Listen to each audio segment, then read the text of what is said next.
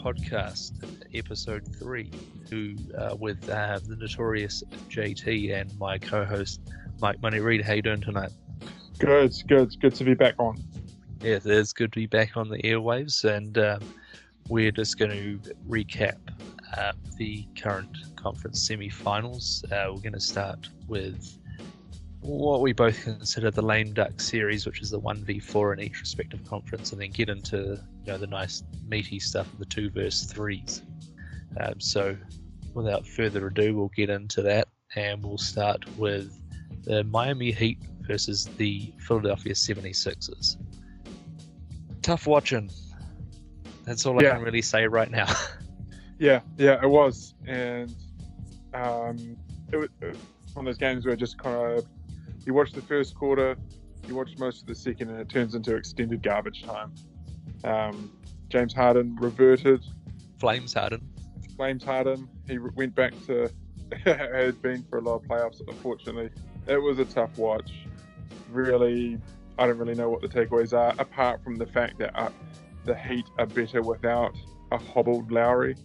Yes, and well, mind you, like in the first half, Harden was being aggressive and was sort of keeping them in it, but like the last 3 to 4 games, the second half he just someone pulls a chair and he just disappears. It's just it's actually sad to see a player who has such great talent and skill to just literally disappear like a fart in the breeze when it matters. Well, he does play a little bit sad sometimes. Like as soon as he drops his head, he drops his head really easily. I think it's often been the case. The cry-wank head drop. Yeah, and it happens once they get down or a call against him, then he can really drop his head.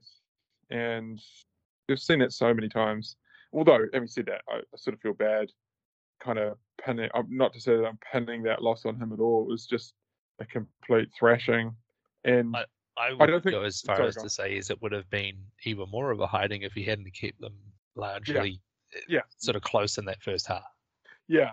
And when I say Miami better without a hobbled Lowry, I don't think they're better without him full stop, because I think if he's up and running and healthy, then they are better with him. It's just that when he's that reduced, it's probably just better off rolling with whether it's Vincent, Hero, Oladipo, that kind of combo.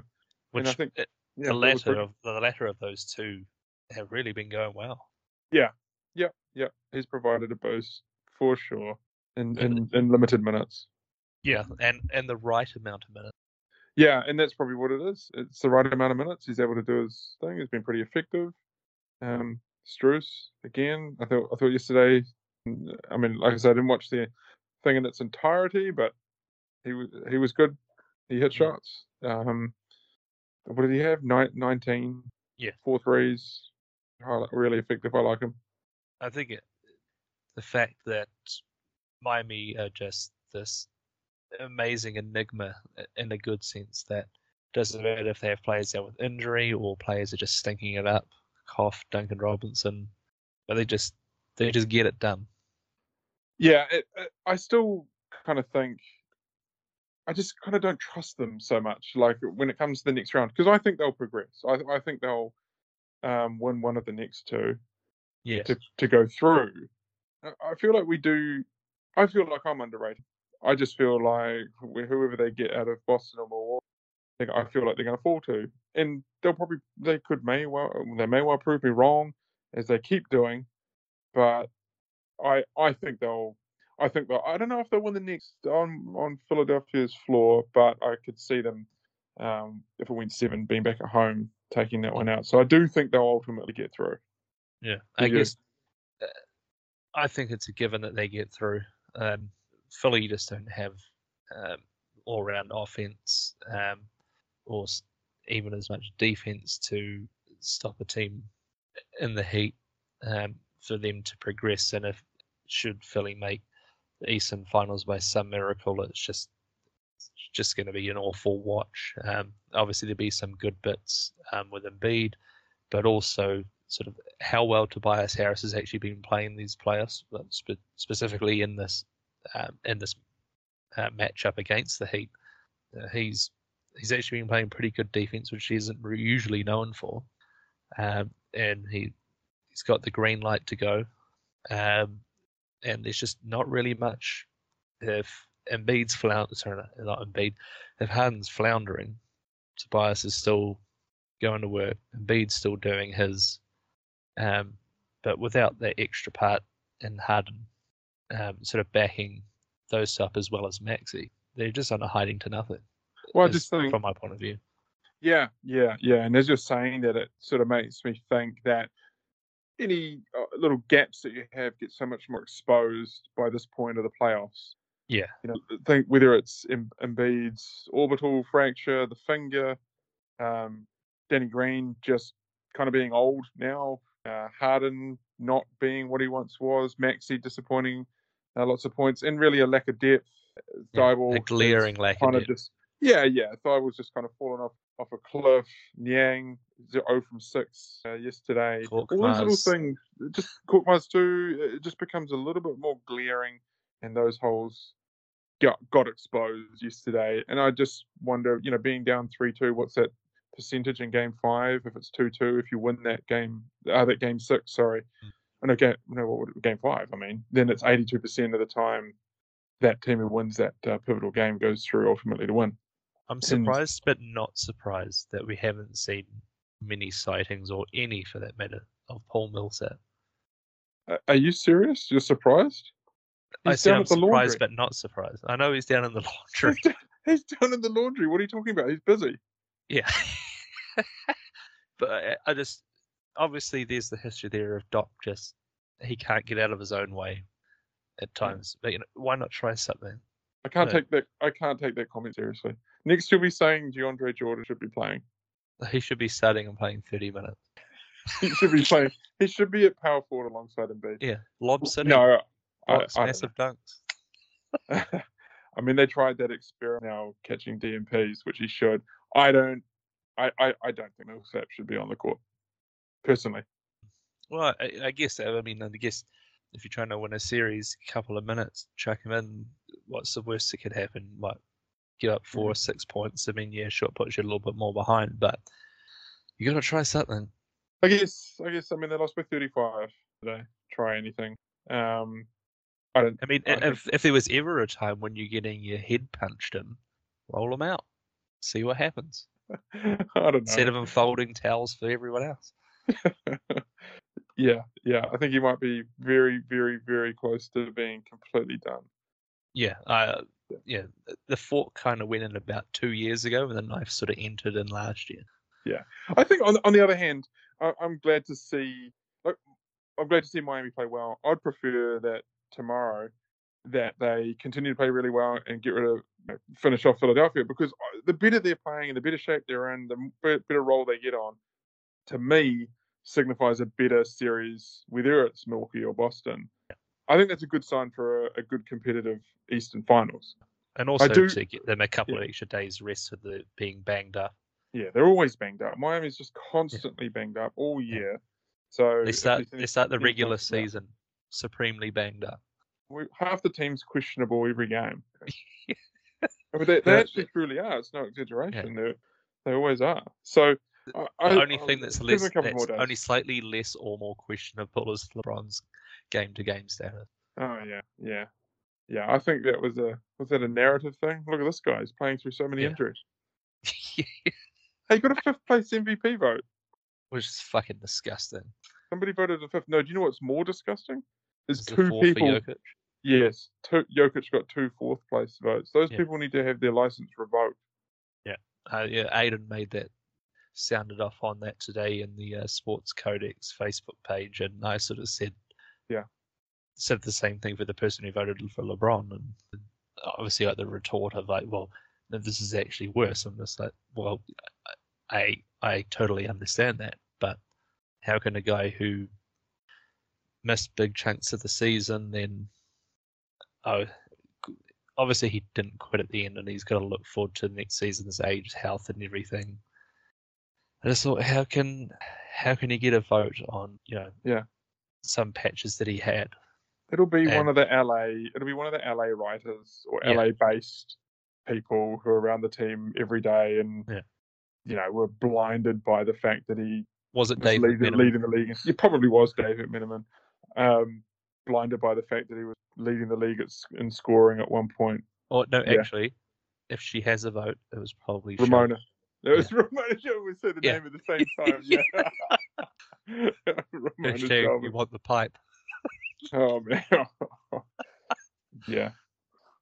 So anyway, that's a tangent. I think for Miami's sake, I hope it's another clubbing tomorrow. Get it over and done with. Hopefully everyone healthy. Come Eastern Finals, because obviously for viewing game quality, need a fully healthy team. For the Eastern Finals against whoever comes out of the other one. But I guess on that we'll roll over to the West on the 1 versus 4 with the Phoenix Suns and the Dallas Mavericks. Another horrendous watch yesterday. I've almost erased yesterday from my memory of NBA watching. It was just two absolutely diabolical games to see in the playoffs. Yeah. First half was okay. It was the third quarter it was done then. Oh yeah, it was extended garbage time for half the third and the fourth. Obviously, very little that I could really take away from it, other than what we were saying beforehand. The terrible 3-point shooting from Dallas. If they're not dropping, then it's a tough spot for them. Yeah, and as good as Jalen Brunson has been for the most part of the season up until now, he hasn't exactly been nullified, but he's very much been reined in with the way the Phoenix Suns play defense. And I think that's kind of really hamstrung the Mavericks in a sense that, okay, well, we've got a guy who's been scoring 20-odd points for basically the last couple of months and really sort of dragged them through the shit when Luka was out. And that's sort of just been eroded in this one series. I mean, it would be helpful if Bullock could keep the defenses honest by hitting a couple. Kleber had a couple. It just didn't happen yesterday. And Brunson had ended up with a pretty good line, but he definitely, and not too surprisingly, he can get stuck sometimes, get a little trapped, forcing it sometimes in the paint, because they can just collapse on him. And you can collapse on Luka, but he can still do his thing. You can collapse on Brunson and rein him in, especially when those other guys aren't hitting. And the difference between obviously Brunson and Luka is that Luka can get himself into shit and still find a way to throw what to most people would just be a miracle pass, but it's just a regulation pass. Find an open man. Whether they knock down the shot or not, obviously, is by the by. But this where Brunson is obviously he's just all out attack looking to score and isn't able to sort of pull out and make that extra pass rather than and Brunson's 5'11" on a good day, and Doncic is 6'8". Yeah. So that just gives you the extra height to see over top of defenses, which Luka does all the time. But they just got creamed. I mean, they did so well to win those two games. That might be their lot. I don't know. I mean, the next game is on Dallas's floor, and this has been a complete roller coaster. So you could see Dallas winning and taking it to 7, which would be pretty cool. But I've always thought that Phoenix is the better team coming into this series. Yeah. They took their foot off the gas a bit and were actually outplayed in those two. But this has been such a roller coaster. I don't even really, despite a 30-point game yesterday, I still feel I have no idea what's going to happen the next day. Yeah. The player for me who's really impressed me on Phoenix and just sort of keeps up in the game and just doing a little bit more is Mikal Bridges or Mikal Bridges. Yeah. Well, he's going to be knocking on the door of that All-Star type conversation. I mean, he's in these playoffs. If there was to be an All-Star game in the playoffs, he'd make it. He's 100%. Yeah. He's been terrific. He's solid. But those who don't know their asshole from their elbow would still take James Harden over him. I can't believe people would. No way. Who are those people? Well, surely not. Smart people know that. I think the horse is bolted with Harden being an All-Star, but we know how the voting goes. It's not even a conversation. Even if the horse hasn't completely bolted for Harden, there's nobody in the right mind surely not. I don't. Well, in a vacuum, based on these playoffs, no, it's a no-brainer. But yeah, I guess reputation is always going to sway some. Yeah. What sort of got me in that last game was looking at all the, obviously, Adam Ching Silver's NBA Yes, and watching low-res live. logos on the court and all. With how drawn out games are, watching them live, it's almost impossible to watch a game live without losing 14 hours of your life after all the review replays, timeouts. Yeah.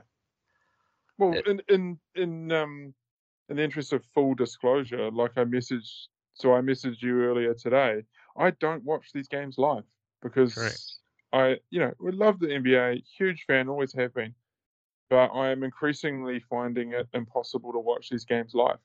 Yeah. Between endless reviews, fouls, timeouts, ads, stoppages, the smarter thing to do is I just watch it on League Pass. Once the ads have been edited out, then you can skip reviews and free throws, and you're subjected to about an hour 20 of watching time instead of 2.5 hours. It's just a no-brainer for me. I'm able to keep away from the score during the day, and I just watch them. I've literally just finished watching the games 10 minutes before this call, before the podcast, and it's just so much. I still see the game in its absolute entirety, but all the fat's trimmed out of it. I've just found the replays and stoppages and fouls, all the muttons cut out of it, and a lot more talking between players, and there just seems to be constant dialogue and conversation that draws everything out. And I don't think that's old man yelling at a cloud either. Me saying that, no. I really don't. I just don't think it is. I truly think it has actually gotten way too far down that route of just constant stoppages and delays, social chats and media stirring. I don't know why the referees indulging these players in all these chats and conversations. Like when there's a foul and there's 2 free throws, it takes a minute and a half to shoot 2 free throws. Yeah, which it just takes forever. So, yeah, I mean that's another tangent. Getting back into what I was sort of leading into this is obviously with all these fouls being called and players literally taking dives. Yeah.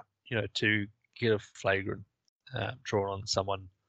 And what I thought is strange after seeing sort of what's happened through some of the series up until this game specifically yesterday was how come, what was it, game 4, Horford gets called for a flagrant foul, dunking it on Giannis, who probably could have been called for a blocking foul when he beat him from the 3-point line, then gets dunked on. I mean, and then Horford gets called for a technical foul. So ridiculous. For dunking, being fouled in the air, and his arms are moving. He has no stable base to control his body. But no, let's make it a flagrant one. What the fuck is this shit? And like how Booker had a lay down yesterday as well, where he committed a very similar foul on Kleber driving baseline, and Kleber went flying, which is a common foul.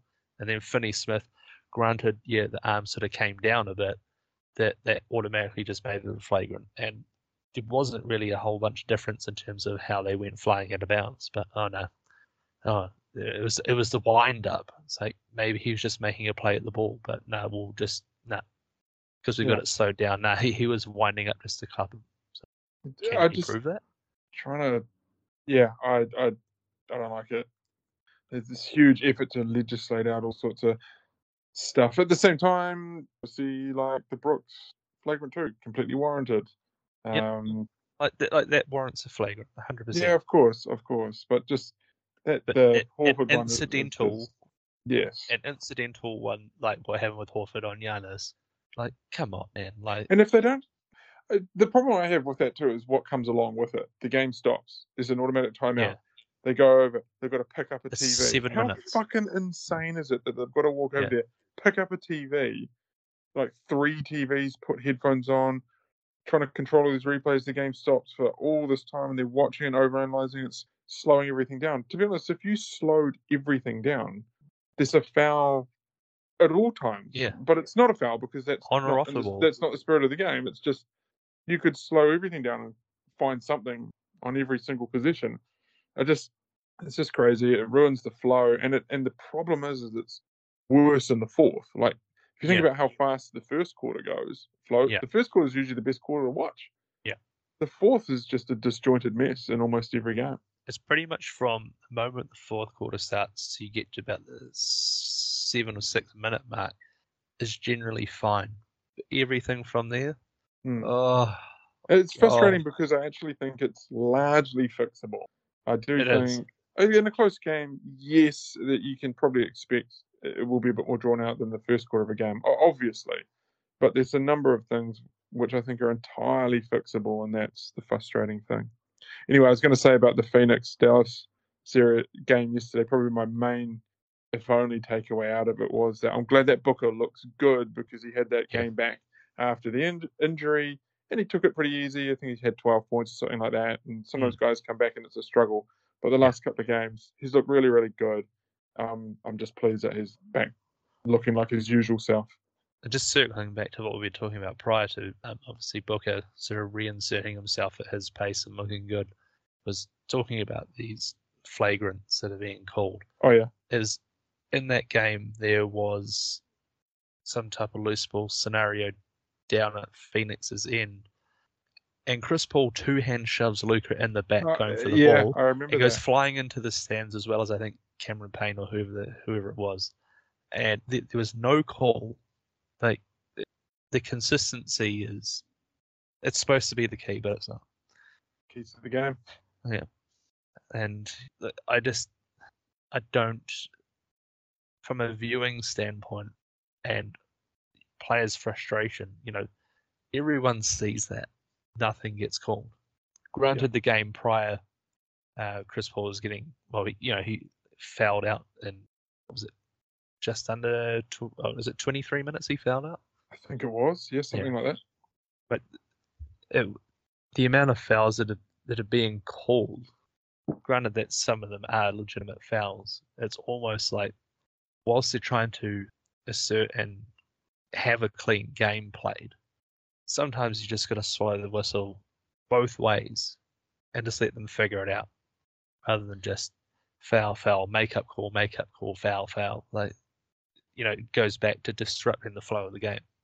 Yeah, and maybe this leads into the Milwaukee-Boston series, but I do think, even though we were just talking about the Horford-Giannis call, for the most part, that series, they have played quite physically, and a lot of it has been kind of let to figure out. Yeah. And that's probably been the best series to watch.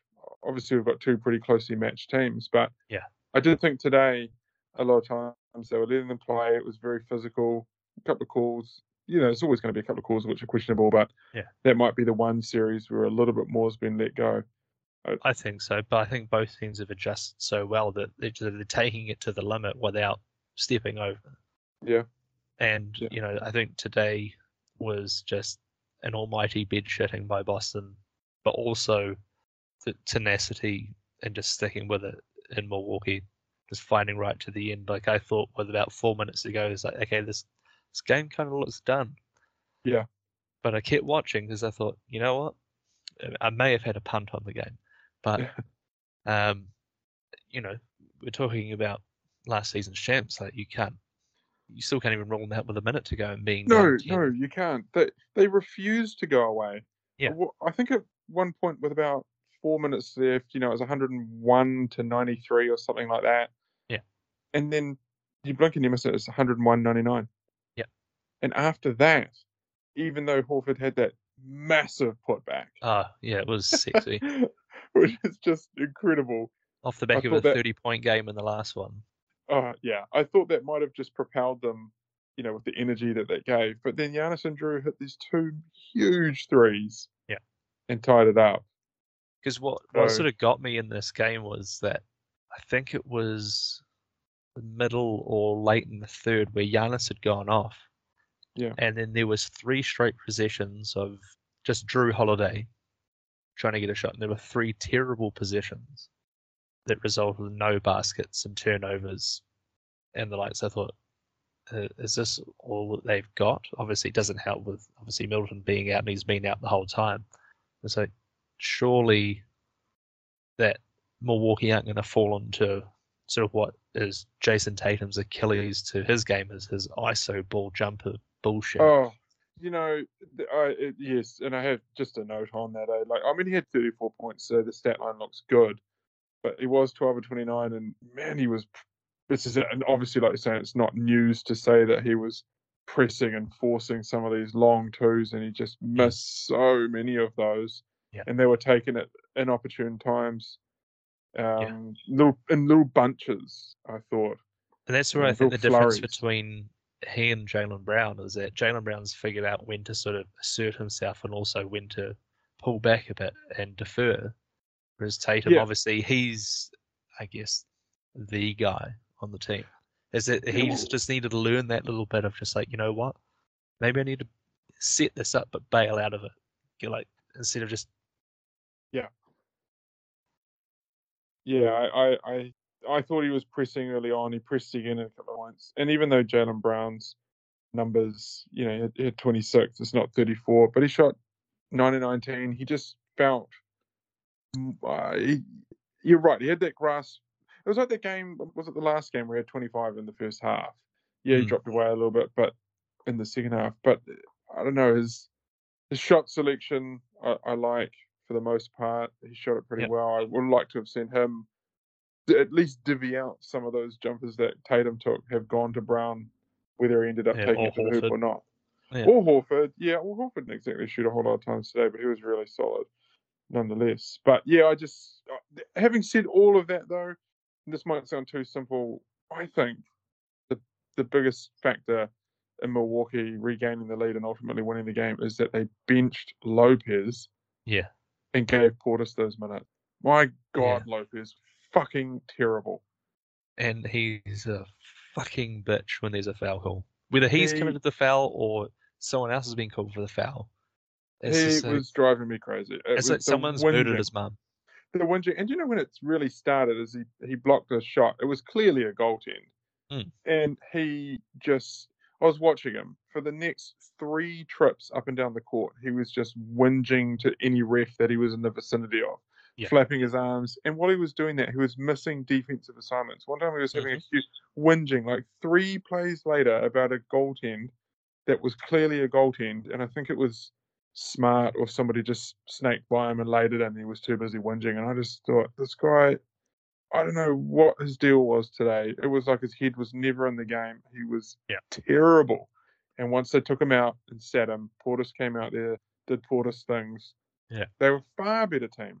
But when Brook Lopez isn't being a whingy little bitch, he's been such a driving force in the last sort of 5 minutes of the fourth quarter of just getting lobs, hitting a 3 here and there, getting offensive rebounds. It's been really crucial to Milwaukee's success.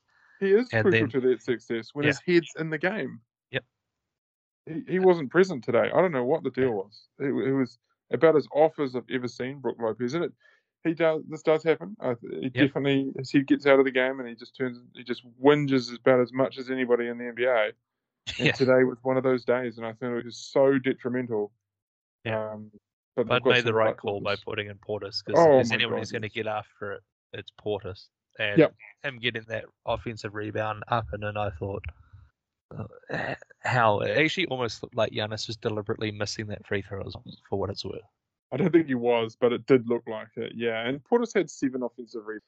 He just came with so much more energy. I put around on that. But if you look, I think just trying to go back through my own video memory of that is Smart came flying and Brown was there, and was it Grant Williams? So if he was deliberately missing and it was off to that right hand side, and Portis is clearly bigger than all of those guys, I mean, it's obviously a highly risky move. But what was the score though when that was?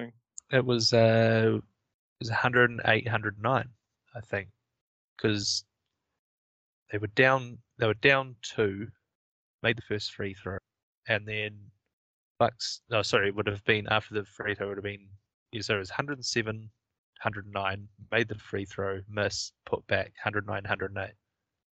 Yeah, I remember this scenario.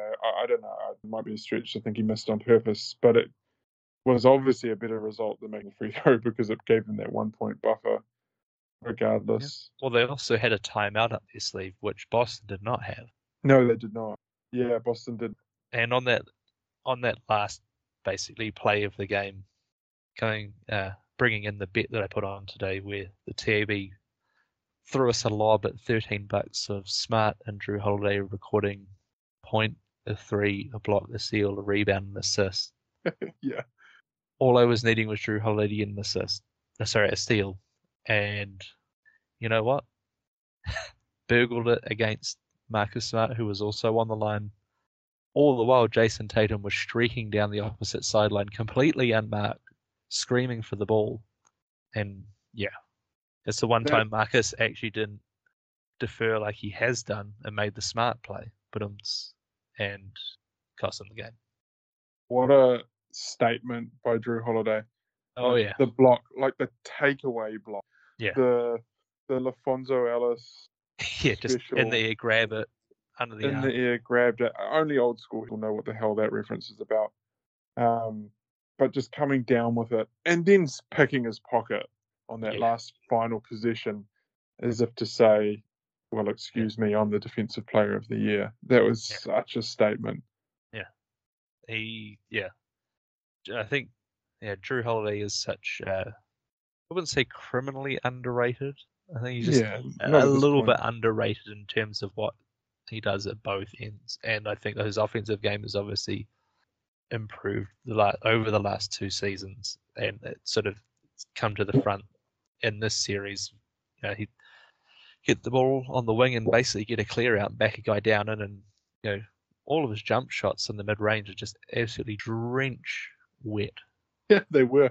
Yeah, and he can back anybody down, even Yeah, Smart. There was a position earlier in the game where he just turned his back, whipped his way in, and just put it in up over him. It's just that. I mean, he's been a career kind of backing guys down. He made some key shots all the way throughout. It's pretty consistently throughout the game that he was making those. yeah. And so, anything else on this series? Do you see? I mean, for me, after seeing that happen today, and as a Boston fan, that was the stagger punch before the overhand right comes to finish off the fight. It definitely said like a true Boston fan. It's Yeah, over. It's it's over. over. Like, I don't know. I think. I wanted to go 7, Oh and yeah, of obviously it course. helps with it being in Boston, but you just been you just been uppercutted at home in Game Yeah. 5, and it's a do or die. You know, I think they can win with my heart, but my head's saying that it's done. I Chalk up a I don't know. 15 I think point win maybe to Rob Milwaukee. in the next game.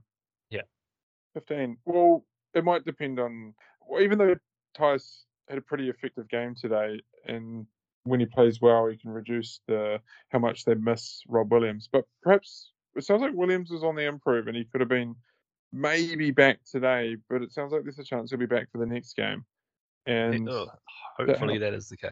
Yeah, that helps, right? And again, the series has been a bit of a roller coaster. I actually Hmm. think Boston will win the next game. If I had to predict, if I had to guess, if I Yeah. had to put something on it, I reckon Boston will take the next game because Should we put a 3-piece food poisoning pack on oh, with pleasure, it? yeah, yeah, well, the pack that comes with a Morrow bar, please. Yeah. The ultimate 3-piece food poisoning Yeah, pack. I don't know it off by heart. I just know one's got a Morrow bar. Yeah. Yeah, that, You that'd just be want it yeah. with the coleslaw. No, that doesn't even get touched. Yeah. Um, Go to the bin where it belongs. yeah, I think Boston will come back with some energy, especially after the type of loss that they had today. I think even if Milwaukee comes out hot, I think they can withstand that. You know, some teams Mm. they take an early punch in a closeout game like that, and then it's over quite quickly. I reckon Boston will withstand that. Well, I think I think there's two things in life that are certain, that obviously death and taxes, and the first half of NBA playoff games, it's whatever team it is comes out hot, and then almost invariably rolling into the half, the other team rallies, comes back, and then it's close again. And yeah, it's basketball. Yeah, People game of runs. overreact so quickly. Like the sport is a game of runs. That's what it is. Rolling into the last series we're going to talk about, the Golden State Warriors and the Memphis Grizzlies. Yeah. That's Chris Broussard for anyone who doesn't understand what I mean by that. Memphis? Yeah. I'm pretty sure you could just type in Memphis into the GIF thing and that's going to be the first one that comes up. Oh, the whole I think time of that one. I think he got fired soon after that, finally. About time. Oh, yeah. But this game today, quite a statement game from the Grizz, up as much as I think 61 or 63. Felt like 163 at some point. I was really, really, really surprised how limp and impotent Golden State were. Not that they weren't trying, but the fact that they literally had their pants pulled down, were put over a barrel, and just couldn't fight back out of it. Yeah, to continue the awful analogy, they were pretty flaccid right from the beginning. Yeah. Do you know what I think it was? I actually think it was a classic. We're up 3-1. We're in the other team's home gym. It's just even subconsciously you're just not playing with it. We're gonna whoop that trick. Whoop that trick. Yeah. But they got whooped that ass. They did, and it was 134-95. It felt like 180-50 to me. It just felt like one of the biggest blowouts. I genuinely thought when they were up that 60 points, I was like, is this game going to finish where Golden State have or were literally about to be lapped in the score? It never happens with basically a whole half of garbage time, and especially the last quarter. They just make up a whole lot of buckets, and the score's not even 134-95 is not truly indicative of the game. It was just a complete clean out. But again, I do think a large part of it was just you can fall into a trap of not bringing the same intensity or energy to a game like that when you're already up 3-1 in the second round. Yeah, I can see how that can happen. And the next game, a bit like the other series that we talked, could be a completely different story in the next game. And honestly, I would expect Golden State to close it out somewhat handily. Yeah, and going back to this whole flagrant jazz, something that's been irking me since watching the game live. If I was Taylor Jenkins, I would have fucking reviewed that foul that was called on Adams on Draymond Green. The what? Yeah, and in today's game. Yes. Yeah, I would have reviewed that just out of we already got our foot on the throat and we're stomping the shit out of you. Why not just drill down even harder and just get that reviewed? I agree. I mean, I didn't even need to see the replay to know it was horseshit. Like, why does Draymond have such a stranglehold on some of these refs? Are they intimidated by him or something? I mean, he rugby tackled sort of almost like a rugby or a league rugby tackle and threw himself to the ground. It was just extremely obvious. It wasn't even. I mean, it was kind of off the ball, and you kind of half seeing it, but it was clear and obvious, and yet they blow the whistle and call it. On Adams, it was unusual. I suppose they just thought, what's the point in reviewing it? But I don't know. The stuff that he gets away with. They would retain their timeout, but also just, really just stuck the fucking the burning stake in even harder. Yeah. But I guess also in that, whilst the game was sort of already out of hand by that point, was that, had he done that, could that have been a catalyst to really sort of motivate them? Maybe, and obviously not to get back and to win that game, but for the next game. Not that they wouldn't need the motivation after the toweling they've just received. Maybe that was a bit of a factor, but also, like how you said, like, why bother? I just think it was a why bother thing. I think one thing that I have noticed in the year of watching the Grizzlies is when Triple J decides to be aggressive from the beginning, it bodes well for the rest of the game.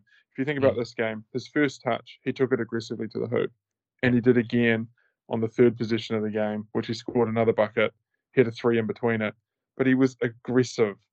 But does that not also play into the fact where the Grizzlies obviously couldn't play Adams against the Timberwolves. Then he gets COVID, and now he's come back in. With him not being the center and being the power forward, that's allowed him actually to play more aggressively and not worry about fouls so much because he's got. Oh, there's no doubt about it. Yeah, he's a better player next to Adams. Absolutely, fouls aren't a problem when Adams is out there. For him, it frees him up to do what he does, and he started out aggressive. He looked different. It sets the tone a lot of times. I think it definitely was the case during the season as well. I always find it interesting too how teams decide to defend Draymond, because today Adams was on him, but he was just dropping as far back as legally possible.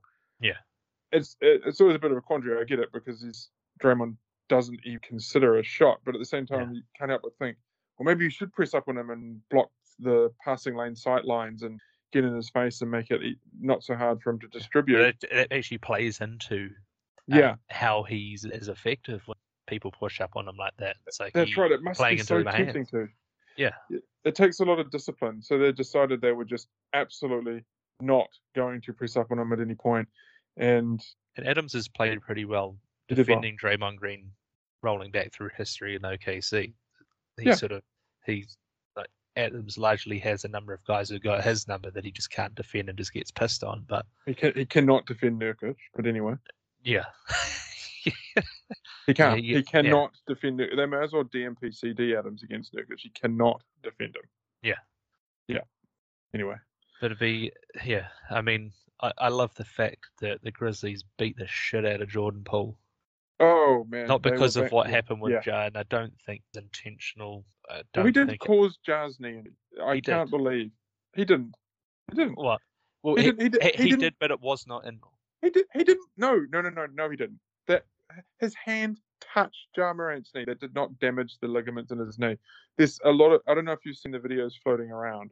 There's two other situations in the game where it's actually quite clear where Ja Morant hurt his knee, where he jumped and landed. Jordan Poole's hand touched his knee. That would not do damage to the knee. Well, he's going another direction. I mean, there's no way. Did he pull his knee? No. But even the most innocuous touch or slight adhesion of the hand to the knee can cause something if you're going the other way and you load it up or whatever. But I think the damage was done at a different time. It was done earlier. Sure. But I mean, this just sort of put the icing on the cake on it, which obviously massively overblows everything, and it gets singled down to that moment. But I think it was just so overblown. It was just good to watch him get the shit beat out of him and get reduced to nothing in the game. Well, Brooks kind of shrugged him off a couple of times, or kind of shed him, And I love the one where Big Game Bane just ran him into the, shoved him into the Triple J screen. Just pushed it, and then he got called. Yeah. He got knocked around a lot, and there was that one time. Was that the one just before it had the ball to the face? Yeah, when he got fouled by Brandon Clark. Yeah, that's right. It was back-to-back positions. So 1 minute he's holding his eye, next position he gets smashed in the screen, and he's just sort of staggering around for the next couple of positions. Calling for a sub like a pussy. Not that he probably is a pussy, but he's tough. But did he struggle today? Jordan Poole was not a factor. And even Clay had one of his average games that he sort of had running into the playoffs and sort of obviously working back into playing those minutes and getting back to himself. Okay. Yeah. He was okay. Yeah, he hit a kind of a wide array of shots. He hit a couple on the move, which was good. He stayed out there for a little bit longer. You may not have expected him to. So he showed some good signs, but I mean, he didn't get any support. I mean, he barely even remember Curry playing this game either. A couple of those long threes, but I don't know. Is the Anthony Melton, Tyus Jones a combined kryptonite for Curry? I don't know if I go that far, but obviously I'm grossly exaggerating, but kind of serious. I like Melton so much. Yeah. I just can't believe he's only 23 years old. He looks about 35, but he's only 23. He blocks a lot of shots. He's the perfect first guard off the bench, I reckon. Yeah, very much so. Yeah, they're spoiled by having Jones. Tyus Jones. By having Tyus Jones and Melton on the bench as your backup guards, that's some serious depth. And I think Tyus Jones deserves We're not talking about the it's Spurs, late. man. It's late. Oh, we're not? I thought we were. Yeah. He could have deserved a little more six-man love, because I know a lot of his stuff he did was starting, but part of being a good six-man is stepping in and to that starting role. Yeah. So you shouldn't discount what a player does in the stars. That's part of what a six-man does. I mean, Tyus Jones had the best assist-to-turnover ratio in the league. Once again, yeah. I mean, today he didn't turn over the ball once today as the lead ball handler, 21-9, no turnovers. That's such a spoiled. They're so spoiled for choice for having a guy like him who can just step in. And I know it is blasphemy to say it, and I love Ja Morant would have voted him for MVP, but there has been times in this playoffs where he's gone a little bit Westbrooky. Yeah. Not the Lakers Westbrooky, but I just mean like occasionally just he chances his arm a little bit too much. Yeah, and it's. But I guess when you're like the number one guy, like it's what you're gonna do. I mean, largely in part he makes right decisions and just gets amazing shots to go in, but he just needs to learn that last little bit of just like, just an extra pass or something, and that'll just there's that next level that he'll probably take next year, and then it'll just be like, holy fucking shit. Oh, totally. Don't get me wrong. I'm not criticizing him. And it's only been in the playoffs. So I didn't see any of that in the regular season. It's just in the playoffs where, he was still a little banged up and he was pressing a bit, and some of that crept into the game. So when what is wrong with you? Tyus Jones. When he comes, I did. When he kind of balances it, he'll balance out some of that stuff in a good way. But I think, Morant will get there with some of those things. It's really just a couple of little rough edges in the playoffs. He'll definitely get there with it. Yeah. And part of it has just been he's been a bit banged up. Yeah, and I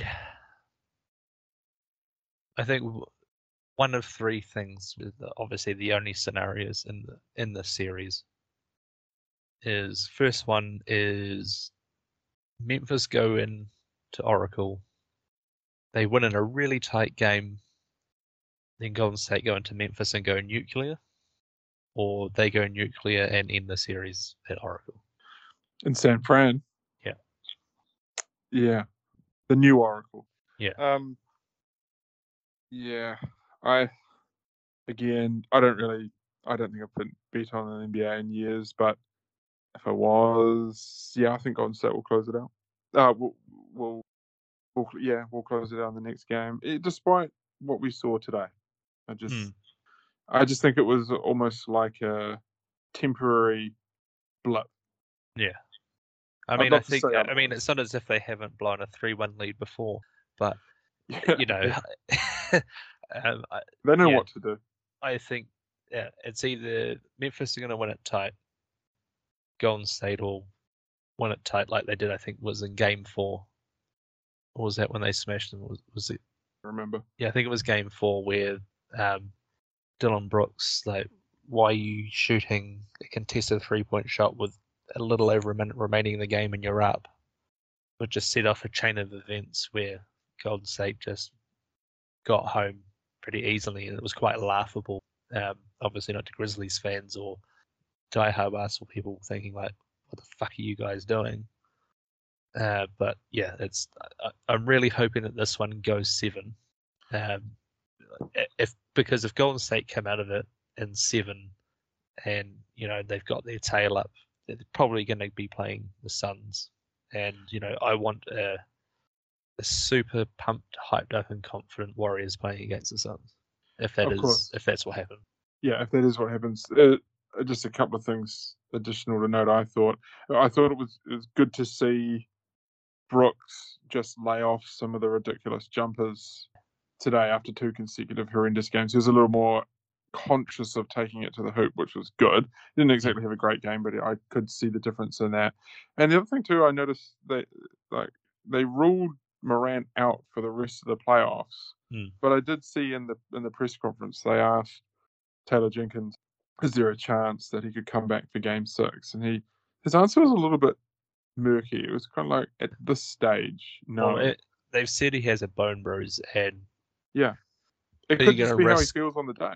Well, yeah, there's that, but I mean, all it's going to take is, with his supreme athleticism, it was just one sort of bump, or funny landing, and then, well, But here's the other thing, because it's a bone bruise, right?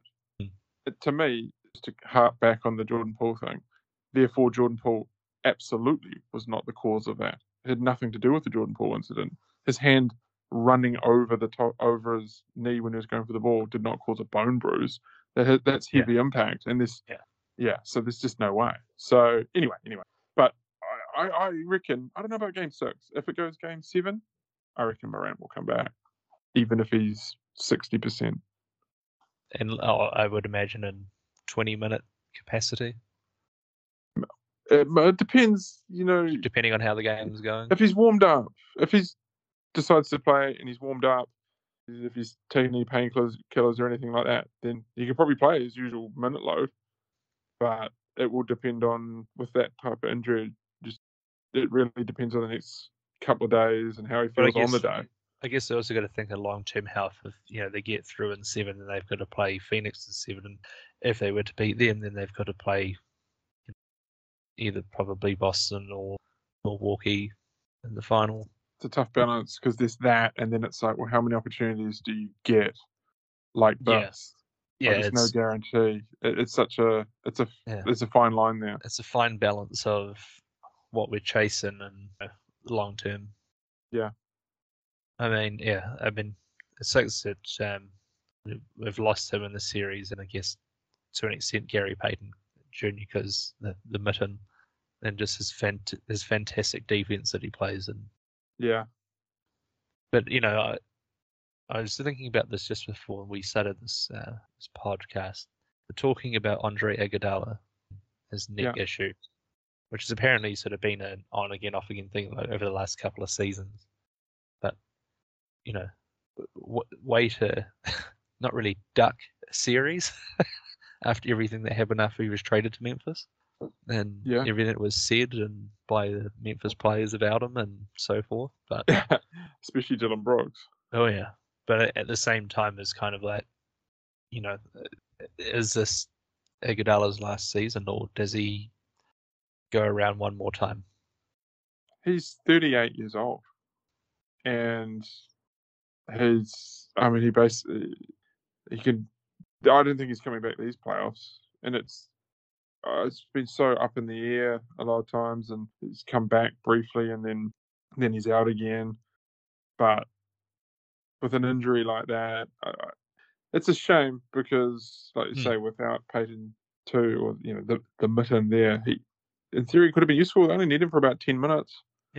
10, 15 minutes would be more than useful. But I know on the last update he was ruled out for another week at least, and that's kind of how it seems to be. Ruled out for another week, and I think in Draymond Green's interview is like, we don't expect him to be coming back. Games like today, kind of like, this is kind of the Dillon Brooks that I like. But when it's not happening, is he homeless man's Danny Green? No, he's got way more to the hoop than Danny Green. No, but like when he's playing a bad game, like he's having a stinker, it's like homeless man's Danny Green, because obviously Danny Green's sort of hanging in there. And the difference is if Danny Green just doesn't have it, he might end up, I don't know, 2 from 6. If Dillon Brooks doesn't have it, he'll end up 3 for 17. Yeah, that's probably that's the difference as I'd say it. I'm not sure if he recognizes it or if he cares. Well, I noticed that last year, obviously, he finished, I guess, the second half of the last season, he was making all these just ridiculous shots.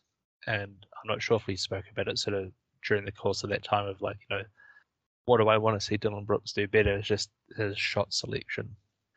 And it's sort of come to the fore again in some of these games where his shot selection has just been diabolical at times and seemingly oblivious to the situation. And I actually responded to a tweet of Brevin Knight's last year about he was sort of talking up Dylan Brooks. I was like, while I'm enjoying seeing the sort of circus stuff that he does, like he needs to sort of rein in his shot selection for better quality shots rather than just a shot and then another possession coming back. And he's like, he sort of disagreed with me largely. And I thought about tweeting him saying, you had this discussion about a year ago. Yours, please. Yeah, look, he only played 32 games this year. I think it was a largely disrupted season for him, granted. Yeah. Oh, it was so disrupted. And that wasn't even just one chunk of time. He'd sort of come back and then he'd be out again. He was out at the beginning. Well, there was his ankle he did in January, and then he didn't come back till March. Yeah, and then it was so stop-start. I think it might have been before March when he came back in the first instance. But I actually thought I was really impressed in the regular season. He shot okay from the field. He shot a pretty good percentage, better than he has in the last 3 years. He averaged 18 a game. He was so valuable to them when he came back each time. It's just a couple of dodgy games in the playoffs for sure, and it just doesn't look good, especially when a team they can kind of game plan so hard against what he does, especially over a whole series instead of just an individual one-off game in the regular season. But I think I do really like his aggressiveness. And he's so brash. Yeah. I definitely haven't kind of lost faith in him or what he does. I think he's kind of like a cross between Danny Green and Marcus Smart, in that when he's playing well, he can defend a number of people, making good shots, but also on the other side of that, either be shooting not so well and just making poor decisions. It's quite a lot of players like that, though. But I think players who I guess their games sort of resemble a little bit. Yeah, I think this is quite a bunch of players in the league they're clearly not all stars, but they're in that tier below the mid-level. Yeah, they're in that tier or two below that kind of. So the reason they're not all stars is because they don't have that top to bottom consistency defensively and offensively. And Dylan Brooks is one of those guys who falls into that category. I don't think he'll necessarily evolve into some 20-point, extremely consistent 46% shooter. No, that's probably who he is. Yeah. No, it's probably who he is. He's 26, still pretty young. I think he'll just be what he is now, maybe just a little bit better. But yeah, he can get going along a little bit better. It's still fundamentally who he is. And I think he still brings a lot to the table because even if his shot isn't dropping, his brashness and his defense doesn't change. But yes, all the same, those two poor shooting games are pretty damaging. Yeah. What do we got here? I was. Did you happen to see or read? Sorry, excuse me. Joel Embiid's response to a question he was asked regarding MVP. He had a couple of different responses. One, he kind of said that Jokic deserved. You can see why Jokic got it, but then he said he didn't know what else he has to do to win MVP. Is that the one that you meant? I think so. But, I was just trying to scroll back through the thing and find it. In regards to also how he mentions about bringing up old mate Simbo and with the whole fuck that guy Jalen Green thing and how it could maybe affect contracts, all-star appearances, yada yada yada. Yeah. That whole piece, I thought, you know what? 99% of this are more like, yeah, this is a well thought out answer. And there's just the 1% that was probably just nitpicky. I thought, that's maybe a bit far, talking about how the media can somehow change a guy's earning or, I guess, all-star type, sort of gaining an all-star appearance because of what someone who is not in the league says, and then somehow everyone sort of jumps in on it for or against it, and somehow that's going to change coaches' mindset on. I don't know. I guess this is probably the right thing because this guy said this. But yeah, I caught the gist of the quote that I saw, but I fundamentally I'm not sure that I agree with these votes having considerable impact on whether a player whether it triggers clauses in players' contracts. Because if you just use that example of LeBron getting a vote and Jokic fourth in some ballots. I mean, that to me, that's pretty broken. It just shouldn't be something that impacts player salaries or amounts, because sometimes those bonuses are $1 million in that vicinity. And same with the All NBA, right? Like some of these votes, I think, are pretty damn skewed. I mean, do we need to? I don't remember bonuses so specific some years ago, but then again, it may not have had quite the same coverage we do now. But I'm not sure if those existed 15 years ago. I don't. It's a little uncomfortable. I know sometimes the voters, you listen to various podcasts, whether it's the Hoop Collective one or whatever, and they've all got votes, right? So they often talk about how they don't feel that comfortable that their vote carries that kind of weight. Well, yeah, I guess for intelligent people like us when it comes to basketball, we know that it doesn't carry much weight when it comes to awards and so forth. But at the same time, it's kind of like, oh well, we got to give the fans that they want, something for them to chat about, and have all these interactions, and it's good for business. It's all it's all a bit. Is it really good for business if the Instagram page is getting more likes? What does that even mean? Are we absolutely sure that's good? How is that good for business? What does that matter? Personally, I don't think that it is. I think it's just we've been trash. told that. We've been told that. I think it's complete trash. And then but that's all the business people look at. There's traffic, clicks, interactions. Well, this is surging. We fucking keep it going. Like, throw more fucking fuel on the fire. So, but why? Have more 13-year-olds commenting on Instagram. Yeah. Why? How is that good? I'm not yet sure. Yeah. Oh, this guy's a really mean player because he did a sweet dunk. That dude Giannis was a garbage time gets bumped. Or Giannis isn't because he hasn't got a bag. Yeah. Like, such dumb shit. I think we've reached that point in the podcast. Yeah. The time for your 3 keys to the game? Yeah. Well, first of all, don't bother sending cards for grading. It takes too long and it's a waste of money. Hit the offensive boards hard. Yep. And don't slip on a slippery court. I guess my 3 keys are help the helper. Boot that trick. Yes, absolutely. Good call. Yeah. And the last one would be Scott Foster game. Yes. A good one, but also a bad one. Yeah. And I think that's coming. What did they call him? The extender. I think I heard on the Bill Simmons podcast that I might have that wrong, but somebody dubbed him the extender, something like that, because when he's assigned a game, you make damn sure it goes that extra game. Yeah. Yeah. So maybe we've got everybody's 3-2. So the extender's going to be the extender's going to be stretched. He's going to have to fly to a lot of games. Yeah. I mean, obviously there's the extender, and then there's also the cantankerous old Gittin Tony Brothers. And I wouldn't rule out Tony Brothers. Oh, Tony Brothers, yeah. Jesus, he's just been I almost think he's past Scott Foster and I am the game, and that's it's pretty hard to do. I am the game. Spell time blue.